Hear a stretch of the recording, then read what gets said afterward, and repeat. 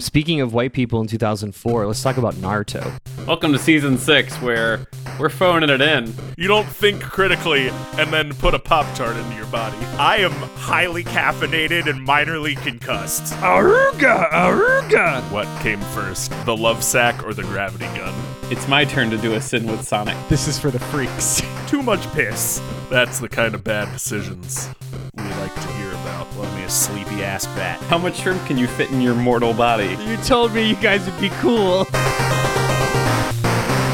That's Season 6 intro material right there. Hello and welcome to Debate This, the show where no one is right but someone is definitely wrong.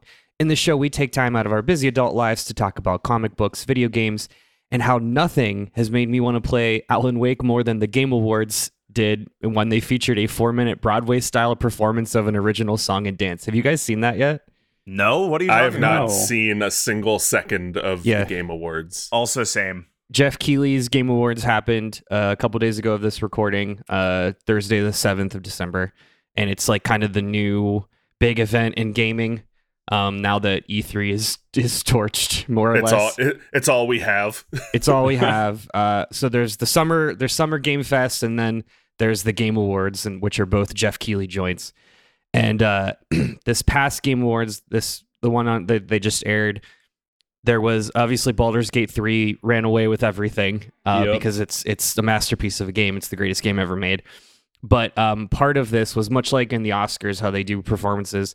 The Alan Wake team did a live performance of a song from Alan Wake 2, and like the game creator was like up on stage dancing with a bunch of actors. It was like kind of fun, but it was all over Twitter. So I love that. yeah, That's it's fun. right. Everything I've heard about the Game Awards was no one got to do anything fun except Anthony Mackie got to talk for like 15 straight minutes. Oh yeah, because they announced season 2 of Twisted Metal. Really? Is that what that was? Yeah, that's Oh, what that boy. was. Yeah. Huh. Yeah. Also, I have written here that and 2014's Deadly Daycare, starring Christy Carlson Romano, are the two things that are driving me toward being an eventual Alan Wake fan. That's not anything. Tune in next year to see Andrew Tune in next year to see stream the Alan progress. Wake on Twitch. Yep. Probably. So I'm just going to jump in because today's flavor text is going to be a bit different from our normal A to Z about a certain game or franchise formula. And this came about because I was talking with today's commissioner at Sharkbait on Discord. And they asked me if I had ever looked into why religion is such a common trope in anime and Japanese games. And I joked about the trope that we all used, we all use here about killing God with the power of friendship in anime. And that kind of led to the topic, the question that we're going to answer in today's thesis, which is, why do we always kill God with the power of friendship? A question many are asking. Everyone's asking all the time, always. That's how this would start if it was a clickbait article. A question that everyone is asking today is, why are we killing God with the power of friendship? So to understand why religion seems to be such an influence on Japanese media, we have to start at the beginning. That's right, nerds. Today we're doing a good old-fashioned history lesson, an IRL history lesson. Blah, blah, blah, blah. The thing people love to come to podcasts for. Yep. I beg to disagree with your sarcasm based on the sheer amount of history-based podcasts, Oh, that's Thomas. fair. You make a good point, yeah. One was among your most listened to podcasts, Todd. You showed us. Behind the Bastards is your top Yeah. podcast. No, I realize. The other thing I don't want to miss here is that Andrew prompted us with a question and didn't say the answer may surprise you, which makes me think that the answer will not surprise The us. answer's super will not surprise you. The answer is very tame and and very expected. Yes. Now, folks, sitting front row and distracted by the warm hum of my outdated overhead slide projector are my fellow students, Todd, Shinra, Thomas, Kyle, Genova, Harper, and Matt Sephiroth Cole.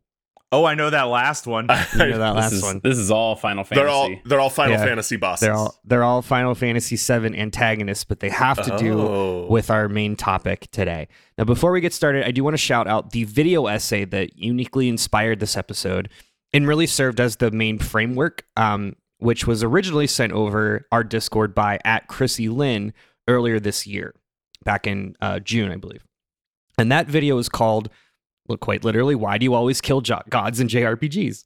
The user is Moon Channel, and I will link the video in the show notes. It's a very good video. It's about an hour and a half, and I'm going to go through the major beats of that video. Don't come for us, H-Bomber guy. Don't come for us, H-Bomber guy. I have already sourced my material here. Okay, so normally when we do these, we go around and say, what do you already know about this topic? Instead, I would like everybody, without reading ahead, to guess who the big bad of today's discussion is. Kyle, would you like to go first? Since I think you were about to answer a little bit ago. Who the big bad of it is? Who is our big bad of today? American imperialism and the scientist Oppenheimer. Okay, they're my two solid guesses. Hey, solid guess. I want to go last because I think I was drinking with Andrew yesterday, and I think I might have heard him yell the answer. You may have heard me yell the answer. Okay, fair. Let me ask you this question. Maybe this is out of line, so if you don't want to give me this answer, that's fine. But can you give me like a range of where in history we're talking about? Like, can you give me like a starting point? We are literally going to start at 1000 BC and then end up in modern day, present day. Oh, okay. Then my guess is Christianity. Okay, good guess. Ooh. Good guess. When Todd said he might know the answer, that's where my head went too. Yeah. So. It was either Christianity or it was American imperialism in the scientist Oppenheimer. Yeah. Do you want to say what you think you heard? Yeah, because I think the end of those. So see all of the above, I think, is kind of the answer because it's, if I recall Andrew saying it way too loud yesterday, capitalism, I think, will be the villain today, which is just what you both said put together under one blanket. What is not Christianity and American imperialism with the scientist Oppenheimer, if not capitalism? That's kind of the like going into your like Sunday school class and writing Jesus loves us for every answer though. It sure is. So it's always the bad guy's always capitalism. To tie it all together, much like Shinra, Genova, and Sephiroth are all antagonists to Final Fantasy VII, those three ideals that you mentioned are antagonists to today's episode. So great job. Wonderful. They're the mini bosses They are the mini bosses. The power creep, if you will. All right, guys. So we're gonna start all the way back in ancient Japan. So this is predating, 1000 BC. And understand Eastern religion, we got to start with Chinese Taoism. It's spelled with a T, Taoism, but it's pronounced Taoism, which has work recorded as early as around 1000 BC. That's where we're starting. So Taoism is both. Any of you guys know much about Taoism? Oh yeah, dude! I had to read the Tao of Pooh in high school. I know. I was. It's a real Siddhartha kind of move. Yeah. I know pop culture Taoism. Because I've also read the Tao of Pooh. Which is mostly what you need to know for today's discussion. Yeah. And I'll place myself in the bronze medal recipient of these three. We've all had a pothead roommate or have been that pothead roommate at one point. So Taoism, for those who don't know, is both a religion and a philosophy. It's all about living in harmony with the Tao, or the natural way of the universe, also known as, you could define as, reality itself. It's all very inward-looking, inward-facing, centers on the idea that your world is shaped by your perceptions and how you interact with it. It's the Force. It's what the Force ripped off. Yeah. Honestly, I think it best represents Eastern mysticism, or like the idea of Eastern mysticism, or how the West developed Eastern mysticism. Sure. Now, Taoism is still practiced today in China and in many other surrounding countries, Asian countries. Even in the West, we have the New Age movement, which, like I said, is very much Eastern mysticism inspired by the tenets of Taoism, along with other Eastern religions. Another ancient Chinese religion, Confucianism, was popularized around its themes of climbing the divine ladder and ascending to godhood. And then finally, we've got Buddhism, which originated in India but quickly made its way east, and it was very popularized in China as well. Follows similar threads, but focuses on one's own personal enlightenment and journey to achieve nirvana. So we've got three religions which all have very similar themes. They have different names, they have different concepts, but similar themes. A fun little note here is Dragon Ball, the original Dragon Ball, not DBZ. Dragon Ball is actually a light retelling of a 16th century Chinese novel called Journey to the West. which is very much rooted in Confucianism, Buddhism, and Taoism.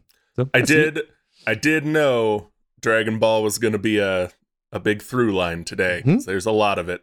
I've heard the comparison of like these Eastern religions to Western religions of Western religions kind of focus on like the answer, quote unquote, is outside us, and Eastern religion focuses on like the answer is inside us. So and I want that's a really good point that Kyle dwelt, and I want you guys to sit on that point for a second, because that's going to be really important as we go through how religion shaped Japan, and how religion shaped Japan throughout the centuries, and how that's kind of iterated today. So we'll come back to that point. Okay.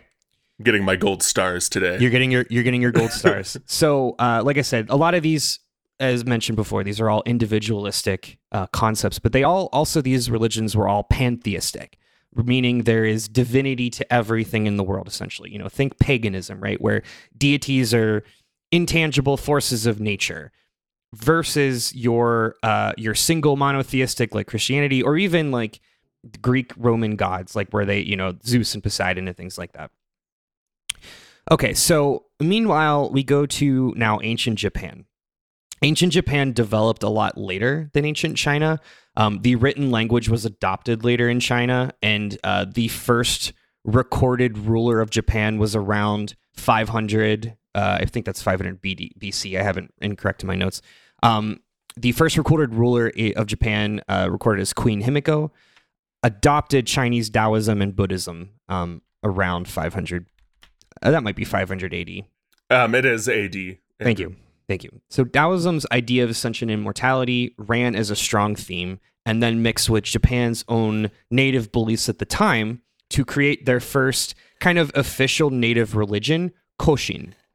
Now, Koshin is a mostly dead religion. We're not going to talk about it much, but it does live on in the imagery of the three monkeys: see no evil, speak no evil, and hear no evil. That's where that comes from.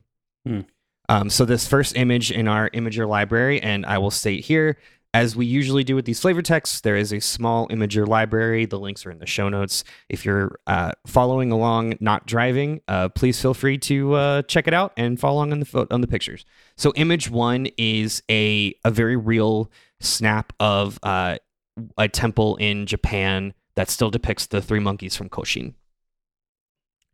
So for today's discussion, Koshin's really only important because it eventually involved in what we know as Shinto or Shintoism today, which is Japan's dominant religion as we know it. From Shintoism comes Japan's creation myth, which is the country's oldest recorded document.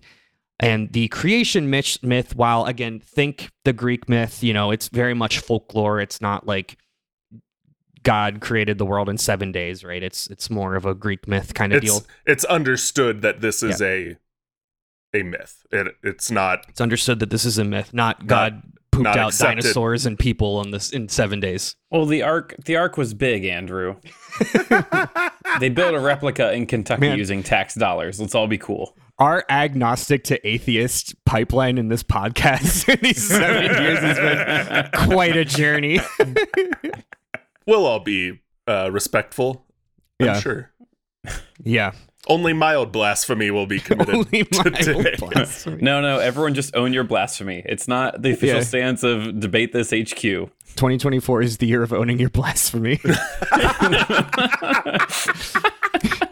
Man, that's a hard line. That's good. That's really good. Somebody put it on a t-shirt. Okay, so back to Japan's creation myth. The myth states that a series of 17 deities were formed from the creation of the heavens. You've got the 5 genderless deities and then 12 or 6 pairs of male god and goddesses. And they all acted as the progenitor deities, aka the kami, Kami. Now, these kami birthed more like minor deities who represented the various forces of nature and reality. I looked at this and I was like, holy shit, that's Pokemon. Somewhere around the 5th or 6th generation, Pokemon stopped being like, let's adapt everything from Shinto into a cute animal collecting game. But it's definitely there. Yep. And yeah. So among the major deities were a few named Izanagi and Izanami, which are considered you can consider the Zeus and the Hera, the progenitor deities. These are, I would say, one, this is Arceus in Pokemon, but two, Izanagi and Izanami are featured very heavily, along with a lot of the other gods. They're featured heavily in the Shin Megami Tensei series, which includes Persona. Image 2 features Izanagi as adapted in Persona 4, and I added him because Izanagi is essentially like your signature persona in Persona 4, the main protagonist, kind of like the magician guy is in Persona 5 that you guys know from Smash Brothers exclusively. Okay, so go back for a second, because I'm having a hard time drawing the line between this and Pokemon, and I think it's because I don't really know enough Pokemon deep lore. Kyle, do you want to take that? If I can try, and Andrew, correct me, it's more of the there are deities and spirits for every elemental force and and like aspect of our life than it is the specific these are the 12 named deities that everyone who follows Shinto knows about. And it's more the at home aspect of it, of like everything in your house has a spirit, has pretty much divinity to it. Cool. That's more the Pokemon connection. Yep. Excellent. Yeah, that makes sense. Thank you. Amaterasu is the goddess of the sun, and if you ever played 2006's Okami, that game is a retelling of Amaterasu's story from folklore. That image from Okami, Amaterasu is the main character in Okami. That's image 3. That's the white wolf that you've probably seen somewhere. Is it a white wolf in like Shinto? No, okay, just Amaterasu is just a goddess.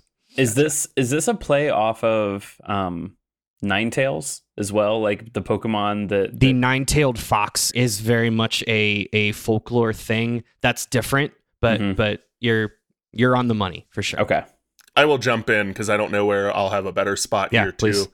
A lot of my familiarity with this is also going to come from Magic: The Gathering. They did the Kamigawa set was a pretty good but still whitewashing of Shinto. They did their best for a team of white people in 2004, but that's my another touchstone I'll have here is they adapted a lot of this into that set. Speaking of white people in 2004, let's talk about Naruto. So, what a sentence! So there's a lot of these stories, and I'm not going to go into, but one of them is the mighty warrior Susanoo, who's kind of like Hercules in this folklore. Susanoo defeated the evil Yamada no Orochi, who was an 8-headed serpent demon, and this entity appears in a lot of various forms. Yeah. For example, the main antagonist in Naruto for those first couple arcs, Orochimaru.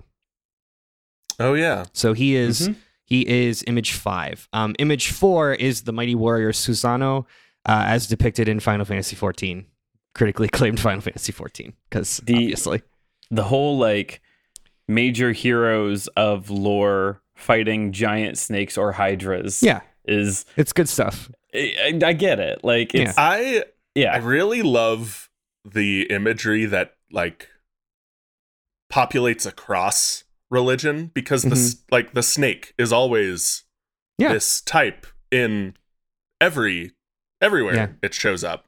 It's one of those things where all of these, like when you start to learn about all these cultures, like at first they seem so foreign, but the more you dig, and I think we're going to find that a lot here too, is just like, it's so similar. It really is. Like it's the same thing through a different cultural lens. It's like, this is very diminutive, but like, it's like dumplings versus pierogies. Like they're,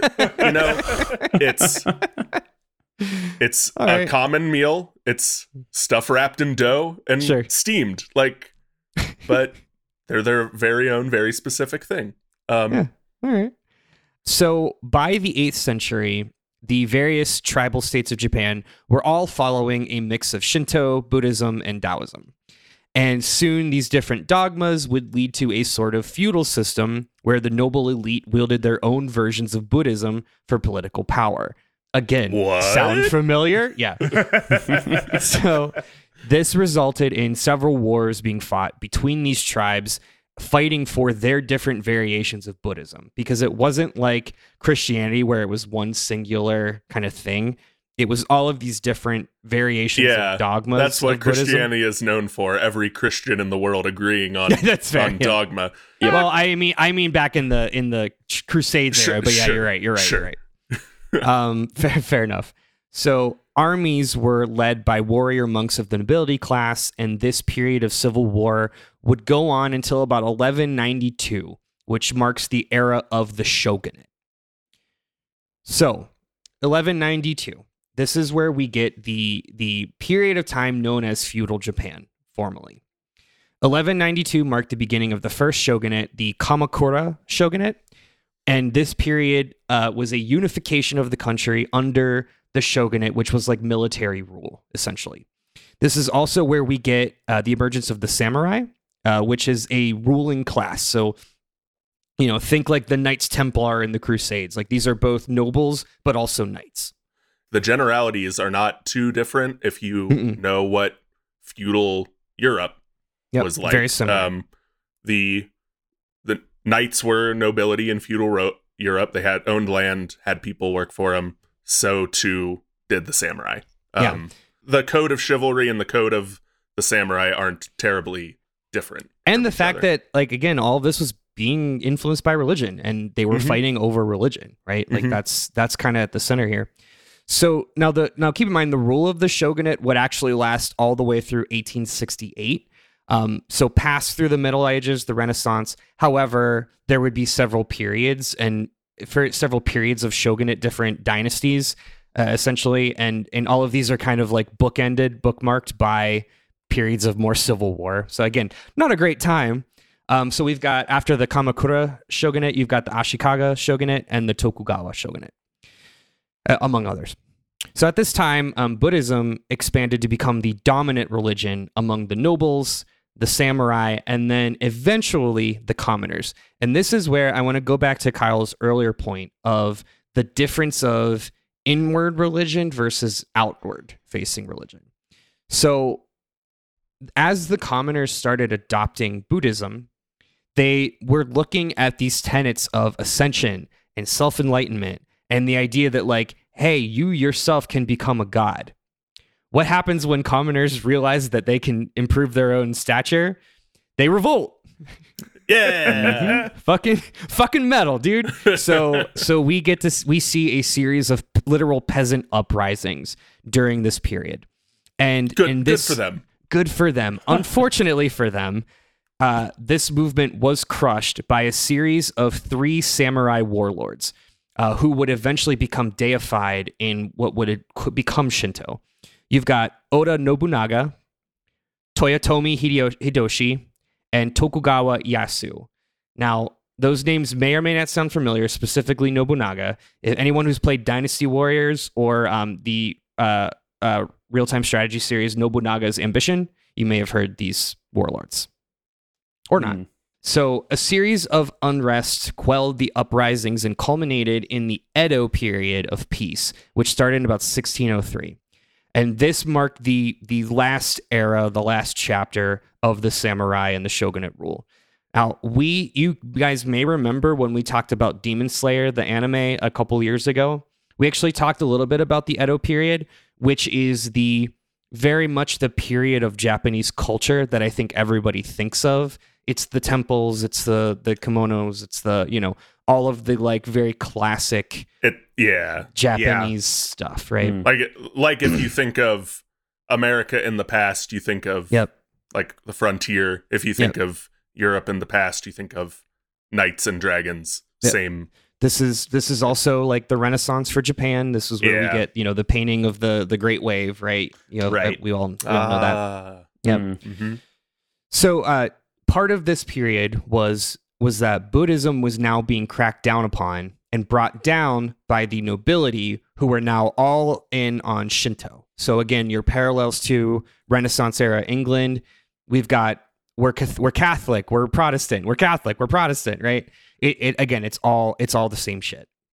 Meanwhile, so during this time, it's during the Renaissance. So we've got Western explorers, and in 1543, 2 Portuguese explorers accidentally found themselves in Japan and would become the very first 2 Westerners to set foot on the island. A few years later, a Portuguese Christian missionary arrived in Japan to start converting people, because that's what Christian missionaries do. That's what they do. That's what they do. Yep. So ring your bells for those of you that have them. So the entire, like I said, this entire period of shogunate rule was there's a lot of parallels to medieval Europe. However, the shogunate period of Japan did not progress in the 1600s to the level of the West. So at this point, by the 17th century, Japan economically and technologically was a lot more inferior to the West. I had heard, and I don't know that the source on this is 100% reliable. I'd heard that the main difference here is that by this time, Europe had proto-capitalism or capitalism, and Japan didn't. So there was the countries in Europe were competing to out-progress each other. Europe had naval fleets. Yeah. That was, they had slave labor, right? So all of those things definitely. So the rapid expansion and industrialization in Europe was not happening on this side of the world. Where Japan's like isolationism was kind of they didn't feel the need to compete against anyone else. They were keeping to themselves. Exactly. Yeah. And so actually that is exactly what happened. And quickly after Christianity started to spread, the Shinto nobility very quickly outlawed it, as well as Buddhism.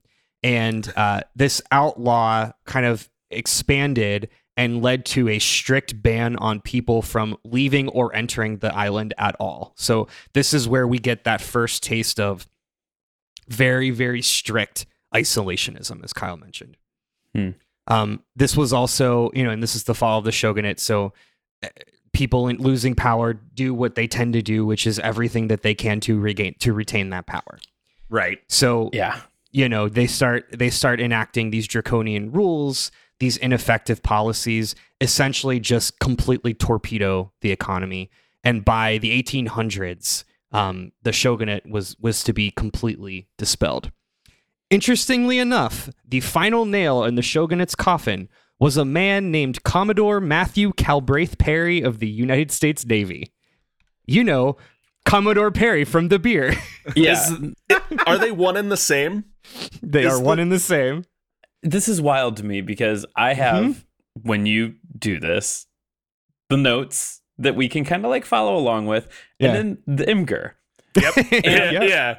And I saw picture 6 in the Imgur. Yep. You sure did. And didn't lead ahead in the notes. And I was like, but how? And where? I have also been wondering how we got to Great Lakes Commodore Perry. one of my favorite Great Lakes beers. Yeah. I mean, I put 2 and 2 together. I'm just very shocked that they're the same Perry. I thought same Commodore. I thought it was I thought it was an odd coincidence, not a like, oh no, it's the same guy. Good. Yeah, it's pretty funny. So anyone listening who doesn't live in the Great Lakes region, there is a regional brewery, series of breweries called Great Lakes, and one of their signature beers is called Commodore Perry IPA. It's pretty good. Hey everybody, Andrew here. Okay, so quick errata. The Great Lakes Commodore Perry IPA is not actually based on Matthew Calbraith Perry. It is instead named after his younger brother, Oliver Perry, who was also a naval commander and who also happened to be serving around this time, but is most known for earning the title the Hero of Lake Erie, Which, I mean, it makes a lot more sense. Something he fought at the Battle of Lake Erie, which is a lot more Ohio lore than you probably were looking for or needed today. But there you go. Oliver Perry is Commodore Perry's IPA, not Matthew Perry. Great. Thank you. Yeah, so Commodore Matthew Perry, which I also find was pretty funny. Good. I thought that was the guy from Friends. Yeah, yeah. I thought it was the guy from What We Do in the Shadows. You got one more in there? I'm good. All right. No. Great. That's restraint. That's restraint. Commodore Perry arrived at the shores of the capital of Edo, because this is the Edo period at the time, with an armada. And this was an armada very much meant to forcibly open the trade routes under direction from none other than President Millard Fillmore at the time. Now, what do you Commodore mean Perry, none other than Millard Fillmore is not exactly an infamous president. Famous war criminal Millard Fillmore.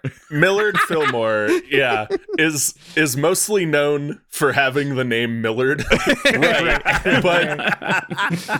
But was a war criminal. Yeah. Do y'all know a lot about the Mexican-American War and how basically, like, in order to start the Mexican-American War, the American troops literally just stood at the border throwing rocks at people and was like, I'm not touching you. I'm not touching you. Yeah. I don't know, but it sounds right. Yeah, right. So Commodore Perry arrived with an armada, right? And to do this exact thing, but in water with boats. And they just stood there pissing people off and said, yo, we're going to come back in a year. You better let us in a year. So great. Cool. Yeah, love that.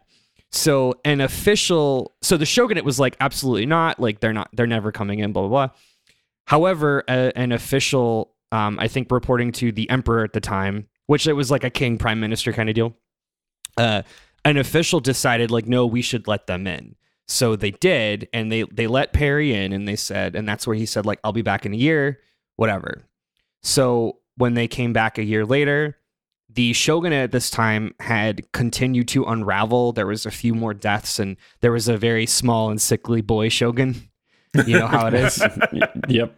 All wars start with a small and sickly boy. That's correct. And essentially, they surrendered to the naval fleet and were forced to open trade routes and negotiations with the United States. And this would lead to an open borders treaty in 1854 between the two countries. So this led to a rapid influx of foreign trade, which completely bottomed out the already struggling economy. And the massive surge of traders, of course, brought their diseases like cholera and all of the other ones. Yep. And all of the other ones. And all of the other ones that you've heard of in the Secret Garden. Cholera et al. your favorite diseases.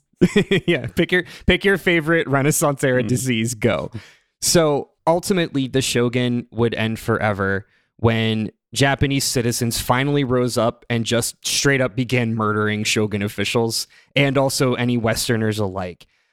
This was the period of the masterless samurai called Ronin, which is Image 7. Oops, that's just Jeremy Renner in Endgame. It's not even a picture of Jeremy Renner in the Ronin. Yeah, it's just Jeremy Renner. It's just Jeremy Renner. It's just Jeremy Renner. So, things were pretty bad in Japan, and Western powers responded in kind to these assassinations, and it was made very clear the struggling Japanese state could not stand up against the powers of the West, be it the US, Europe, whatever. So in 1868, this led to the new Emperor Meiji rising up and taking over from the shogunate forever. And this gave way to the period of time called the Meiji Restoration. Following the civil unrest, Japan was united. All of their various domains, city-states, whatever, what have you, united under one unified Japan and was divided out into 72 prefectures, which is still the dividing lines that they have today. So now we're in 1868. This next period is called the Meiji Restoration, and this is the rise of the Japanese Empire. So with the Meiji Restoration came this period of rapid industrialization. This was Japan catching up with the rest of the world, while the rest of the world had their own industrial revolution. We also saw a unified Japanese language and just generalized modernization. So again, eschewing a lot of the traditions of the past. This also happens to be, when we talked about Demon Slayer, so this period of like pre-World War I was, again, kind of like their roaring 20s, and that was the period of time depicted in Demon Slayer. A couple Miyazaki films too. Yes. Yeah. This is where we get a lot of the like the idyllic Japanese countryside, the return to, this is a period of rampant nationalization. The most probably like Western touchstone for people would be like the Avatar: The Last Airbender, with like the episodes where like the Fire Nation take over a old air temple and modernize it or something. Like that's imagery evocative of this era. Got it. Yeah, I think that's fair. So when it comes to religion, this was also the major move here was to unite under one monotheistic version of Shinto. So this was called State Shinto or Koka Shinto. Now, again, I want to bring up that central concept where we've got religions that are focused inward. You yourself can become a god. This new State Shinto was very much taken on the backs of Western religions like Christianity, where it said, no, there is one God, and this God is the emperor, and he is our God emperor, our God king.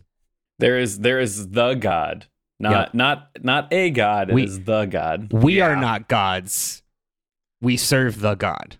And it was the distinction from like traditional Shinto is the former belief. Traditional Shinto believed kind of everything has a divinity to it, and the Koka Shinto changes that to like, yes, everything has a divinity to it, but only the emperor is God. Yeah. So as it goes, this really, I mean, this catapulted Japan to become a major power. They were able to catch up. They were able to quickly industrialize, build up their economy. They saw this huge period of prosperity during the early 1900s up through World War I. And then this nationalist, super zealous government continued to grow and, continue to conquer outside of its borders, and would eventually ally with the Nazis and create the Axis powers in World War II, which we all know how that ends. So following the end of World War II, in 1947, as part of the peace treaty with the U.S., after their surrender, the U.S. actually forces Japan to ban Koka Shinto. So Koka Shinto, State Shinto, was effectively rewritten in the new Japanese constitution. And this was a major request from the U.S. because this was considered to be like a unifying. I mean, this is their manifest destiny, essentially. Right.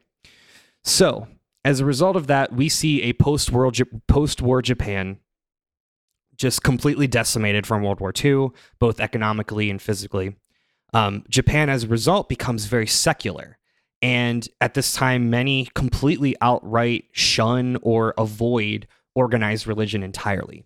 Now, we see Shinto, as we know it today, kind of come back, but it's more of a tradition, a philosophy, and less of a I worship blank.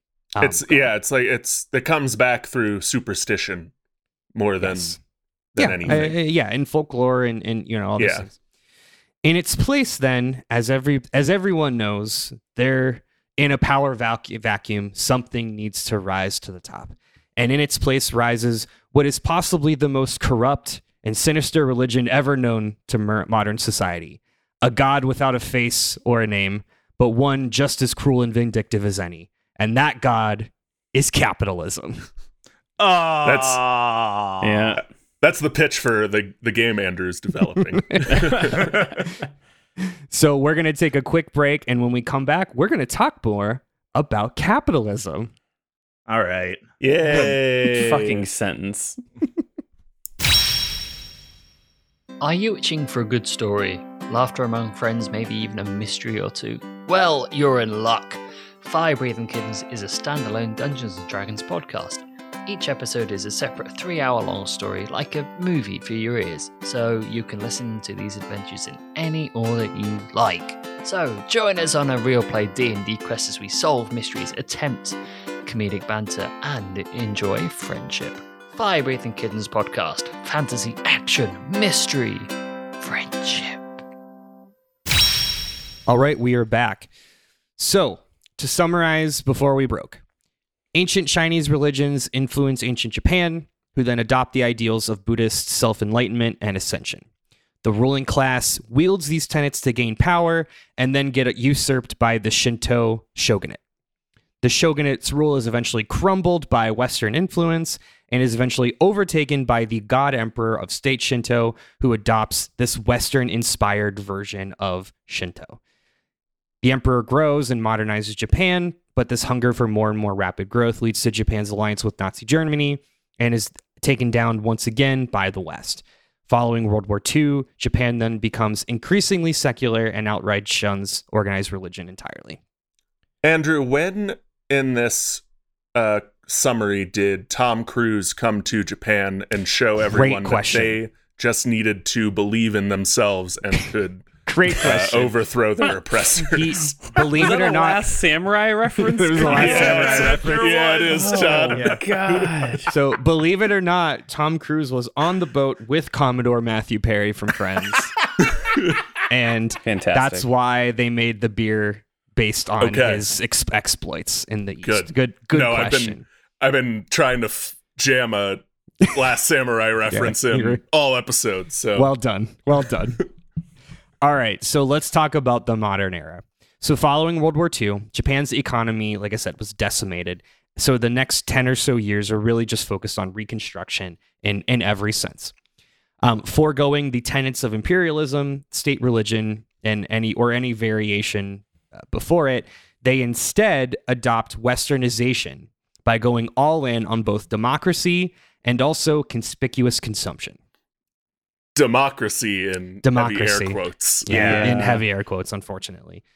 So, throughout the 50s, 60s, and 70s, Japan quickly rises again as a major economic power. They do this through intense deregulation of antitrust laws, which see the rise of keiretsu, or Japanese word for massive conglomerate corporations. Oh, I didn't know there was a word for Terrible it. word. I didn't either. Oh, it's a shitty like Six Sigma like business concept. Oh yeah. Yeah. Oh. Six Sigma. Yeah, so speaking of, let's talk about the 6 keiretsu that rule Japan. So these are 6 megacorps that emerged as the dominant economic power across the whole country. You've got Mitsui, which is MITSUI, Mitsubishi, you've probably heard of before, Sumitomo, which I have heard before in the pharma world, Fuyo, Sanwa, and the Daiichi Kangyo Bank DKB Group. These 6 megacorps represent corporate interests in literally hundreds of fields, and it is why, very explicitly, why we have that joke that Yamaha makes pianos and motorcycles, or why, and I'm not kidding here, Mitsubishi makes cars and washing machines, but is also the 7th largest bank in the world in terms of assets, that is just under Bank of America. It's why Nintendo started as a playing card. They started making playing cards and quickly expanded into every other type of game. That, yes, but that actually is a little bit, that actually is a result of the oil crisis. I want to point out, so it's related. We'll get there. I want to point out image 8 here, which is not a sexy image, but it is a list of all of the horizontal keiretsu of Mitsubishi. This is overwhelming. It's got there's a lot of words. 30 Rock vertical integration energy. It's vertical integration as fuck. This feels a lot like the graph that's like, did you know that 3 total companies control every piece of food that goes into your mouth? It's the same thing. Every piece of music that comes out. Yeah. I was gonna cite when Matt learned that 3 companies rule the world, and this is the exact same fucking thing. Andrew, have these 6 megacorps been characterized as monsters anywhere? That seems like something... You're reading ahead. Oh, okay. Okay. Yes, we're gonna get to that. That's why I brought up Final Fantasy VII, because Final Fantasy VII is a great example of all of the main antagonists of the modern era. I was gonna say, having 6 like very specific mega corporations emerge feels ripe for artistic interpretation. Let's say. I mean, we were literally talking about this in the break, but like, why do you think that the Japanese-inspired Magic the Gathering series is cyberpunk? Yeah. Yep. You know what I mean? So, okay. So let's move on from this horrible image. Now, in effect, capitalism becomes Japan's new religion through the mid-century. And this is a major difference between us and the US and Japan, right? Because we still had Christianity as like our culture and as our kind of singular God. Now, granted, like you could argue that the Christian God represents capitalism, but like, we're not getting into that today. So this is a much more like obvious and not subtle false God, essentially. Right. So we see this and again, like it works out, you know, they once again, they rise to a massive superpower. There's a surge in wealth and prosperity that continues through the 70s. The oil crisis of 73 briefly impacted the economy, as it did here, and tanked the value of the Japanese yen. But the country very quickly pivoted toward leading the world in electronics, which I would posit is Nintendo is an example of that. Again, I'm sure there's a lot of reasons, but that was like a very common trend was in the 70s and 80s to pivot toward electronics. Yeah, that's where the whole like vaporwave aesthetic comes from. Exactly. Yeah. Exactly. And you get this rise in pop culture as well. Things that are, you know, Tokyo Pop is a great example of things that are inspired by the West, but are still inherently Japanese. And we get this, you know, this creates the fantasy of the neon lit futuristic paradise that we see in like Blade Runner and stuff, right? However, by 1990, the promise of everlasting prosperity under daddy capitalism begins to reveal itself as a lie as the economy took a nosedive once again and kicked off to what is now known as the lost decade. So this is 1990s. Now, by this time, an entire generation of Japanese citizens had been conditioned to live for work. This is where we get the stories of Japanese workers working 12 to 16-hour days, sleeping at their desks, right? They didn't have a 40-hour work week like we did at the time. And Todd knows this, but the classic joke from Earthbound is that Ness, the protagonist's dad, exists only as a telephone and sends him money. Because his dad was a wage slave. He's working all day and all night. Mm-hmm. And you know, when you think about Japanese culture, this conditioning really does begin in childhood, where as a kid and teenager, you know, they go to school 6 days a week. And yeah, they have breaks, but they have like smaller 6-week breaks in the summer and the winter instead of the long summer vacation like we do. Students also like they have to participate in a bunch of extracurriculars. They're training themselves for 16-hour days because your only free time is sleeping at home. I remember this was brought up a lot. The move to year-round school, quote unquote, was popular when we were in middle school, and this was brought up as an example of like, well, Japanese kids do this, and I remember thinking, man, that sounds like hell. That sounds horrible. Yeah. I should also note, so Kyle had mentioned air quotes on democracy. Japan is absolutely 1,000% on democracy. You can't argue that it isn't. However, there are a lot of parallels to where we are in our political structure today. So it is widely accepted that they've basically had one primary political party in power essentially since its founding in 1955. This is the Liberal Democratic Party, or LDP, and they are very much like the GOP, save for the insanity, the Tea Party shenanigans, in that they represent conservative values and are heavily influenced by corporate interests. The LDP currently have a majority in the Japanese House of Representatives and had for a while. However, I'll say that their majority has dwindled over the last number of years. That said, though, nearly every elected prime minister, save for like a few, have been LDP, including the current prime minister, Fumio Kishida. So that's why it's like, yes, it's a democracy, but it's very much like there's one singular party in power. Yeah, they don't even have the like bipartisan. Yeah. If you want to use the word like charade that we do, they just have one party that wins every time and another one that shakes their fist at them to. It's like if the Democrats and the Republicans merged and it was like the Democratic Republican Party and then any independent party. So I don't want to talk about that reality anymore. That feels terrible. You mentioned that it's their hold has been dwindling. I've heard that assassination that happened a year or two ago was a big sparking of the powder keg of that change. Like that was the hey, we can kill these people. And, yes. Yeah. And that I didn't get a chance to read too much into that because I was coming up on time.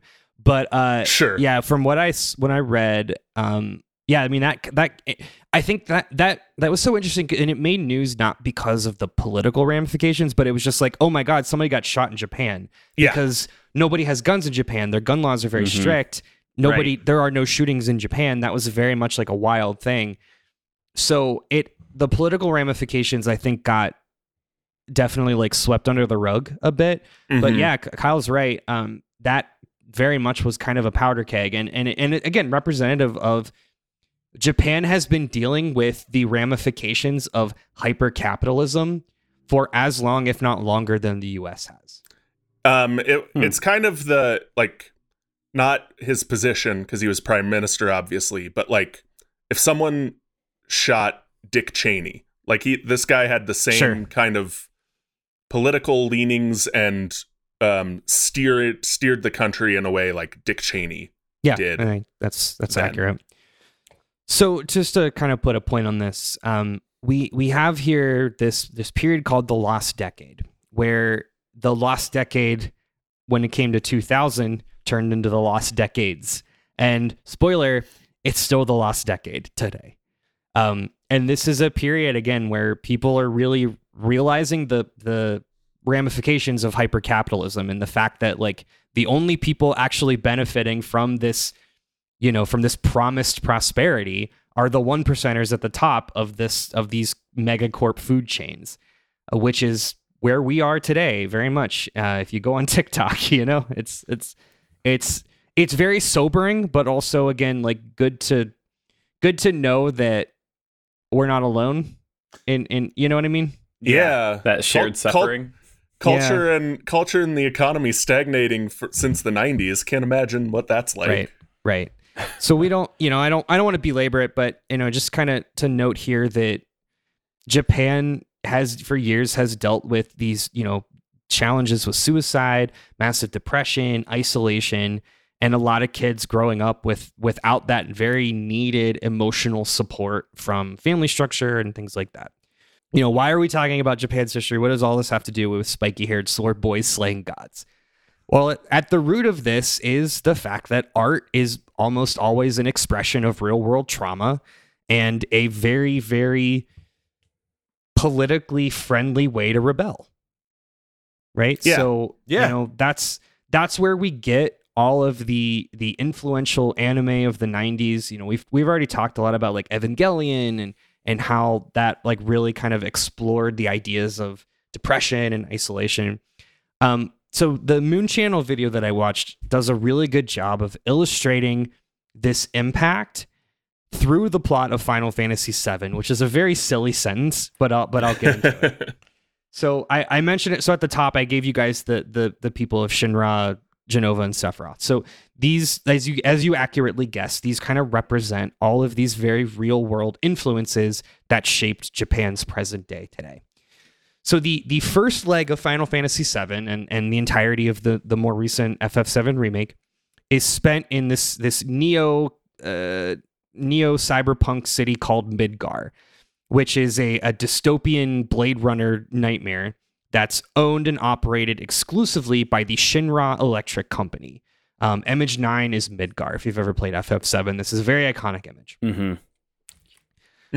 Now, Shinra runs the town on this like wonder energy, kind of like, think like Iron Man 1, this like amazing, this universal wonder energy called Mako. Mako is revealed to be the literal lifeblood of the planet. Mako is people. Mako is people. It quite literally is people. The metaphor is not subtle here. So, Shinra, obviously representing unchecked corporate greed, is using Mako to both fuel and fund their privatized military, but more importantly, funding their secret plans to build a literal promised land where their executives will escape to avoid the inevitable implosion of the planet. Good. Cool. It's one of those. Just some good non-political storytelling. Right? Why can't games get back to this, guys? Yeah. We used to be a country. I tell you what, though, what's wild is that Final Fantasy VII came out 30 years ago, something like that. 99, yeah. Yeah, so this is the strongest pitch to play FF7 I've ever had. I'm more interested in playing FF7 right now. Matt than I've is ever going. been. Matt is going home today to kill God with the power of friendship. Hell one way yeah, or baby. the other. We got him. We fucking got him. So I don't think you actually got him. Yeah, I I'm want to not be sure clear. that you The did. We're getting bit him. aside. Do not play Final Fantasy VII, Matt. You'll be sorely mistaken.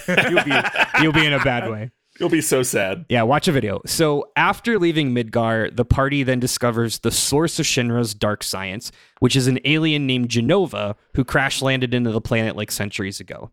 Shinra harvested Jenova's DNA and created super soldiers, promising, say it with me, a new age of prosperity and wealth, which are brought about by this alien presence. Jenova is image 10 here in the Imager library. I don't remember Jenova looking like that. That is actually from FF7 Remake. Yeah, I bet. That ties back. That is a corruption, further artistic representation of corruption of their creation myth, because their creation myth is the gods cast something off into the sea, and that became Japan, and it's not gods, it's aliens, but yeah. Well, metaphor. What is an alien but a presence from another world that's infecting and poisoning your reality. Exactly. So we took this godlike power, corrupted it, and made it and used it to do more capitalism. That's correct, Kyle. So Metaphors. Finally, so we kind of get to the culmination of this, which is in the back half of FF7, that is all focused on the battle, the chase of Sephiroth, Smash Brothers Sephiroth, if you will. Famous from Smash Brothers, yeah. Yes, correct. Who is the most successful result of Shinra's experiments with fusing Jenova's alien DNA with the planet's Mako. So Sephiroth literally represents the blending of corporate greed and the alien parasitic influence on this world. Rad. Perfect. Yep. Amazing. Cool. Yeah. Is Final Fantasy VII a good game? Has it been a good game this whole time? Yes, Matt. It's so funny because Sephiroth ends up on all these lists of most iconic villains, and then there's this fun subtext of but really, this is why he's a good villain. What we're saying is Sephiroth is literally Commodore Matthew Calbraith Perry. And this is not beer. important to this topic, but just my understanding of Final Fantasy VII a little more.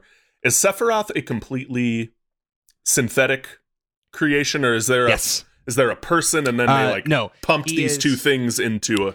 Well, Kyle, to push my glasses up a little bit. Please do. Here we go. Straighten that pocket protector too. He is the biological son of Vincent, the vampire gun wielder.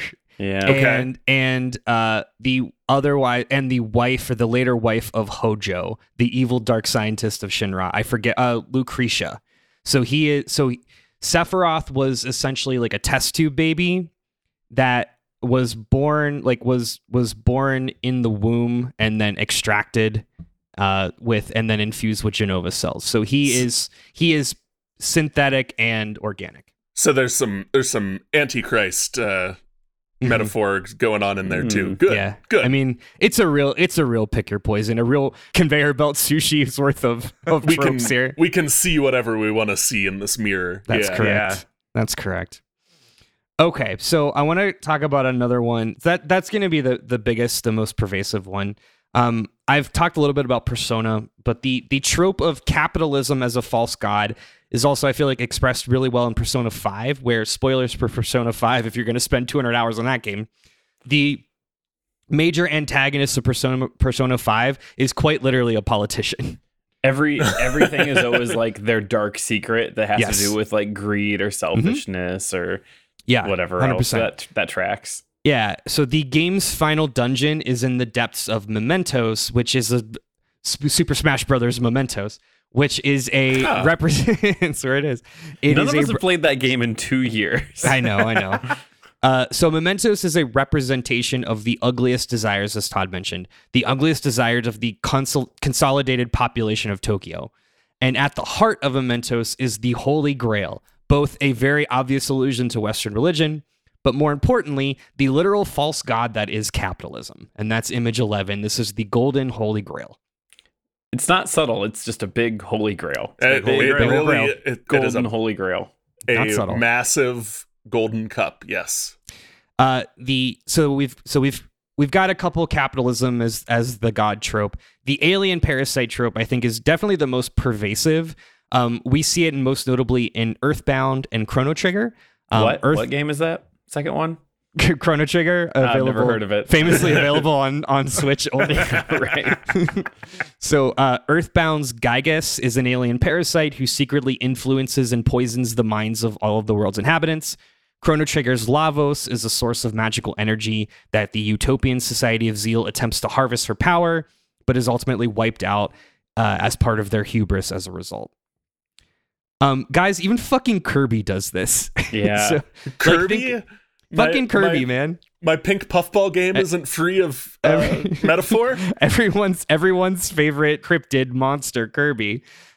In one of the old Kirby games, King Dedede, a major political figure, is poisoned by the influence of an alien presence named the Dark Matter.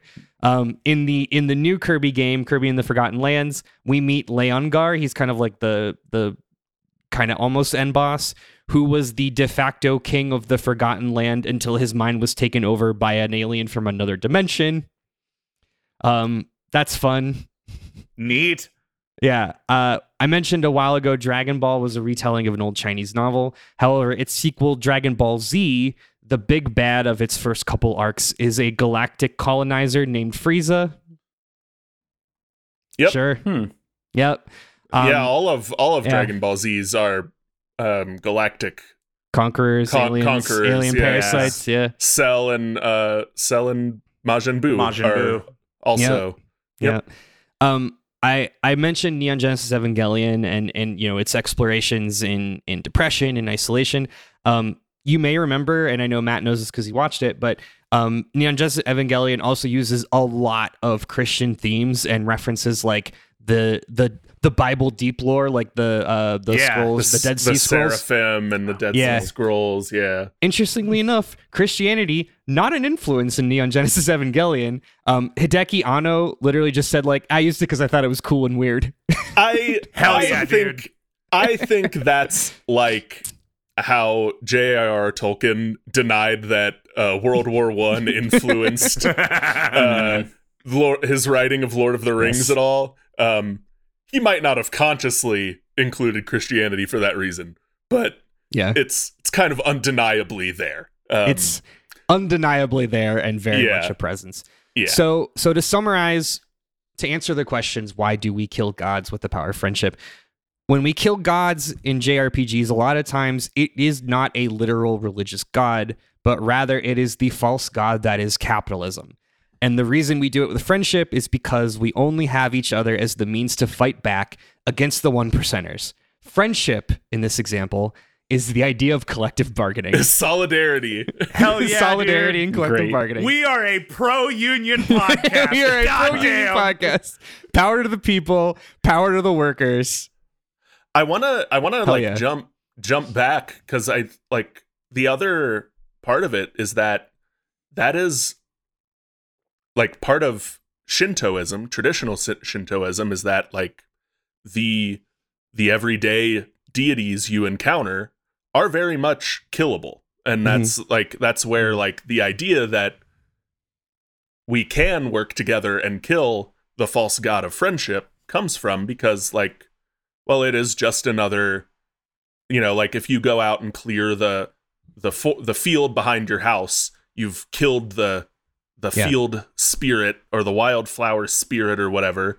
Well, we can do the same thing with the false god of capitalism. It's just going to take big anime swords and magic. If you take one thing from today, go watch Princess Mononoke, because it literally is just what Kyle just said: is don't clear the fields to build iron to make more money, because you will be attacked by an evil tree spirit. Yeah, and then go play Final Fantasy VII. And then go play Final Fantasy VII. If you pave paradise and put up a parking lot, you won't know what you got till it's gone. Yeah, that's what Princess Mononoke was about. The Counting Crows wrote that movie. Well, actually, it was Joni Mitchell. Joni Mitchell wrote that, but yeah. Good. Yeah. I'm so glad that we tied Rascal that all. Flatts did it for popular children's story with a theme behind it, Cars. That was Gross. Life is a Highway. That was Life is a Highway. That's a pro highway song. Todd. Life is a Highway is absolutely anti-union. This podcast is pro-union and anti-highway. No, but the whole moral of Cars is like, you have to protect the world. Fossil fuels are going to destroy it at one point. Yeah, but that's not what the song "Life is a Highway" about. I know what I heard. Life is a Highway is about how cool a highway is. You know, have you seen Highways? Fucking rad. All right, that's all I've got for our thesis today. Any parting wisdom? Any closing thoughts?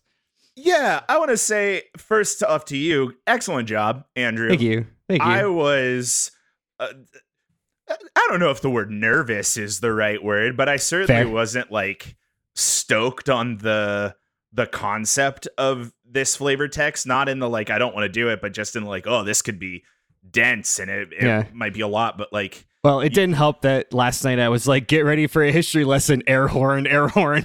That's true. I'll echo that. I was expecting a good 2.5 hour, a good Martin Scorsese length film here, and we got in and out in a like Netflix episode amount of time. So I'm impressed. This is exactly how I wanted to digest this. That like you set the stage, then you drew the connections, and that is very, very cool. I like this. It is cool to see you naming properties that like we're all a little familiar with, and being like, oh, that's a cool direct line. Oh, that makes way more sense now. Right. Yeah. And that's really it. Is like it ties up very nicely with the things that I did know going in and the general just like familiarity I have with the pop culture surrounding these areas. And it's really, like I said at the beginning, you know, what is capitalism if not Christianity and Western imperialism with the scientist Jonathan Oppenheimer? Yep. You got all three of you were right.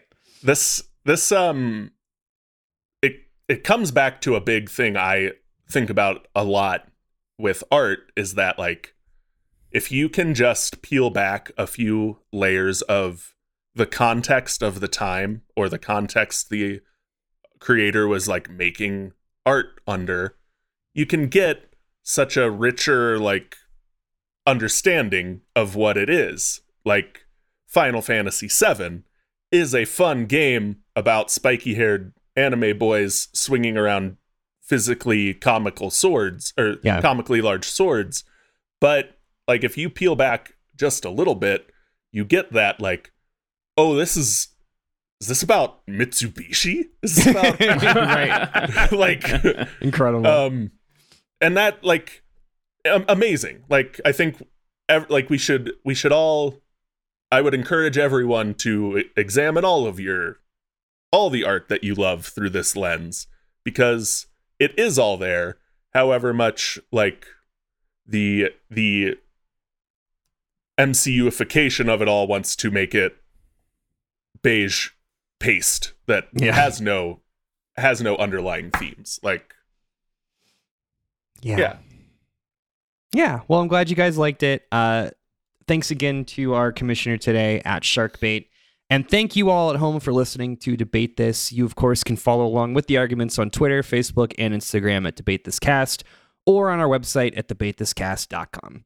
And, of course, if you want to commission your own flavor text, head on over to patreon.com/debatethiscast. A one-time payment of $60 will allow you to dictate whatever series, media, or religious doctrine we talk about next. Until next time, I'm Andrew Henderson. I'm Todd. The Old Testament's way more rad if you replace a talking snake with a talking wolf, dog, panther. Thomas.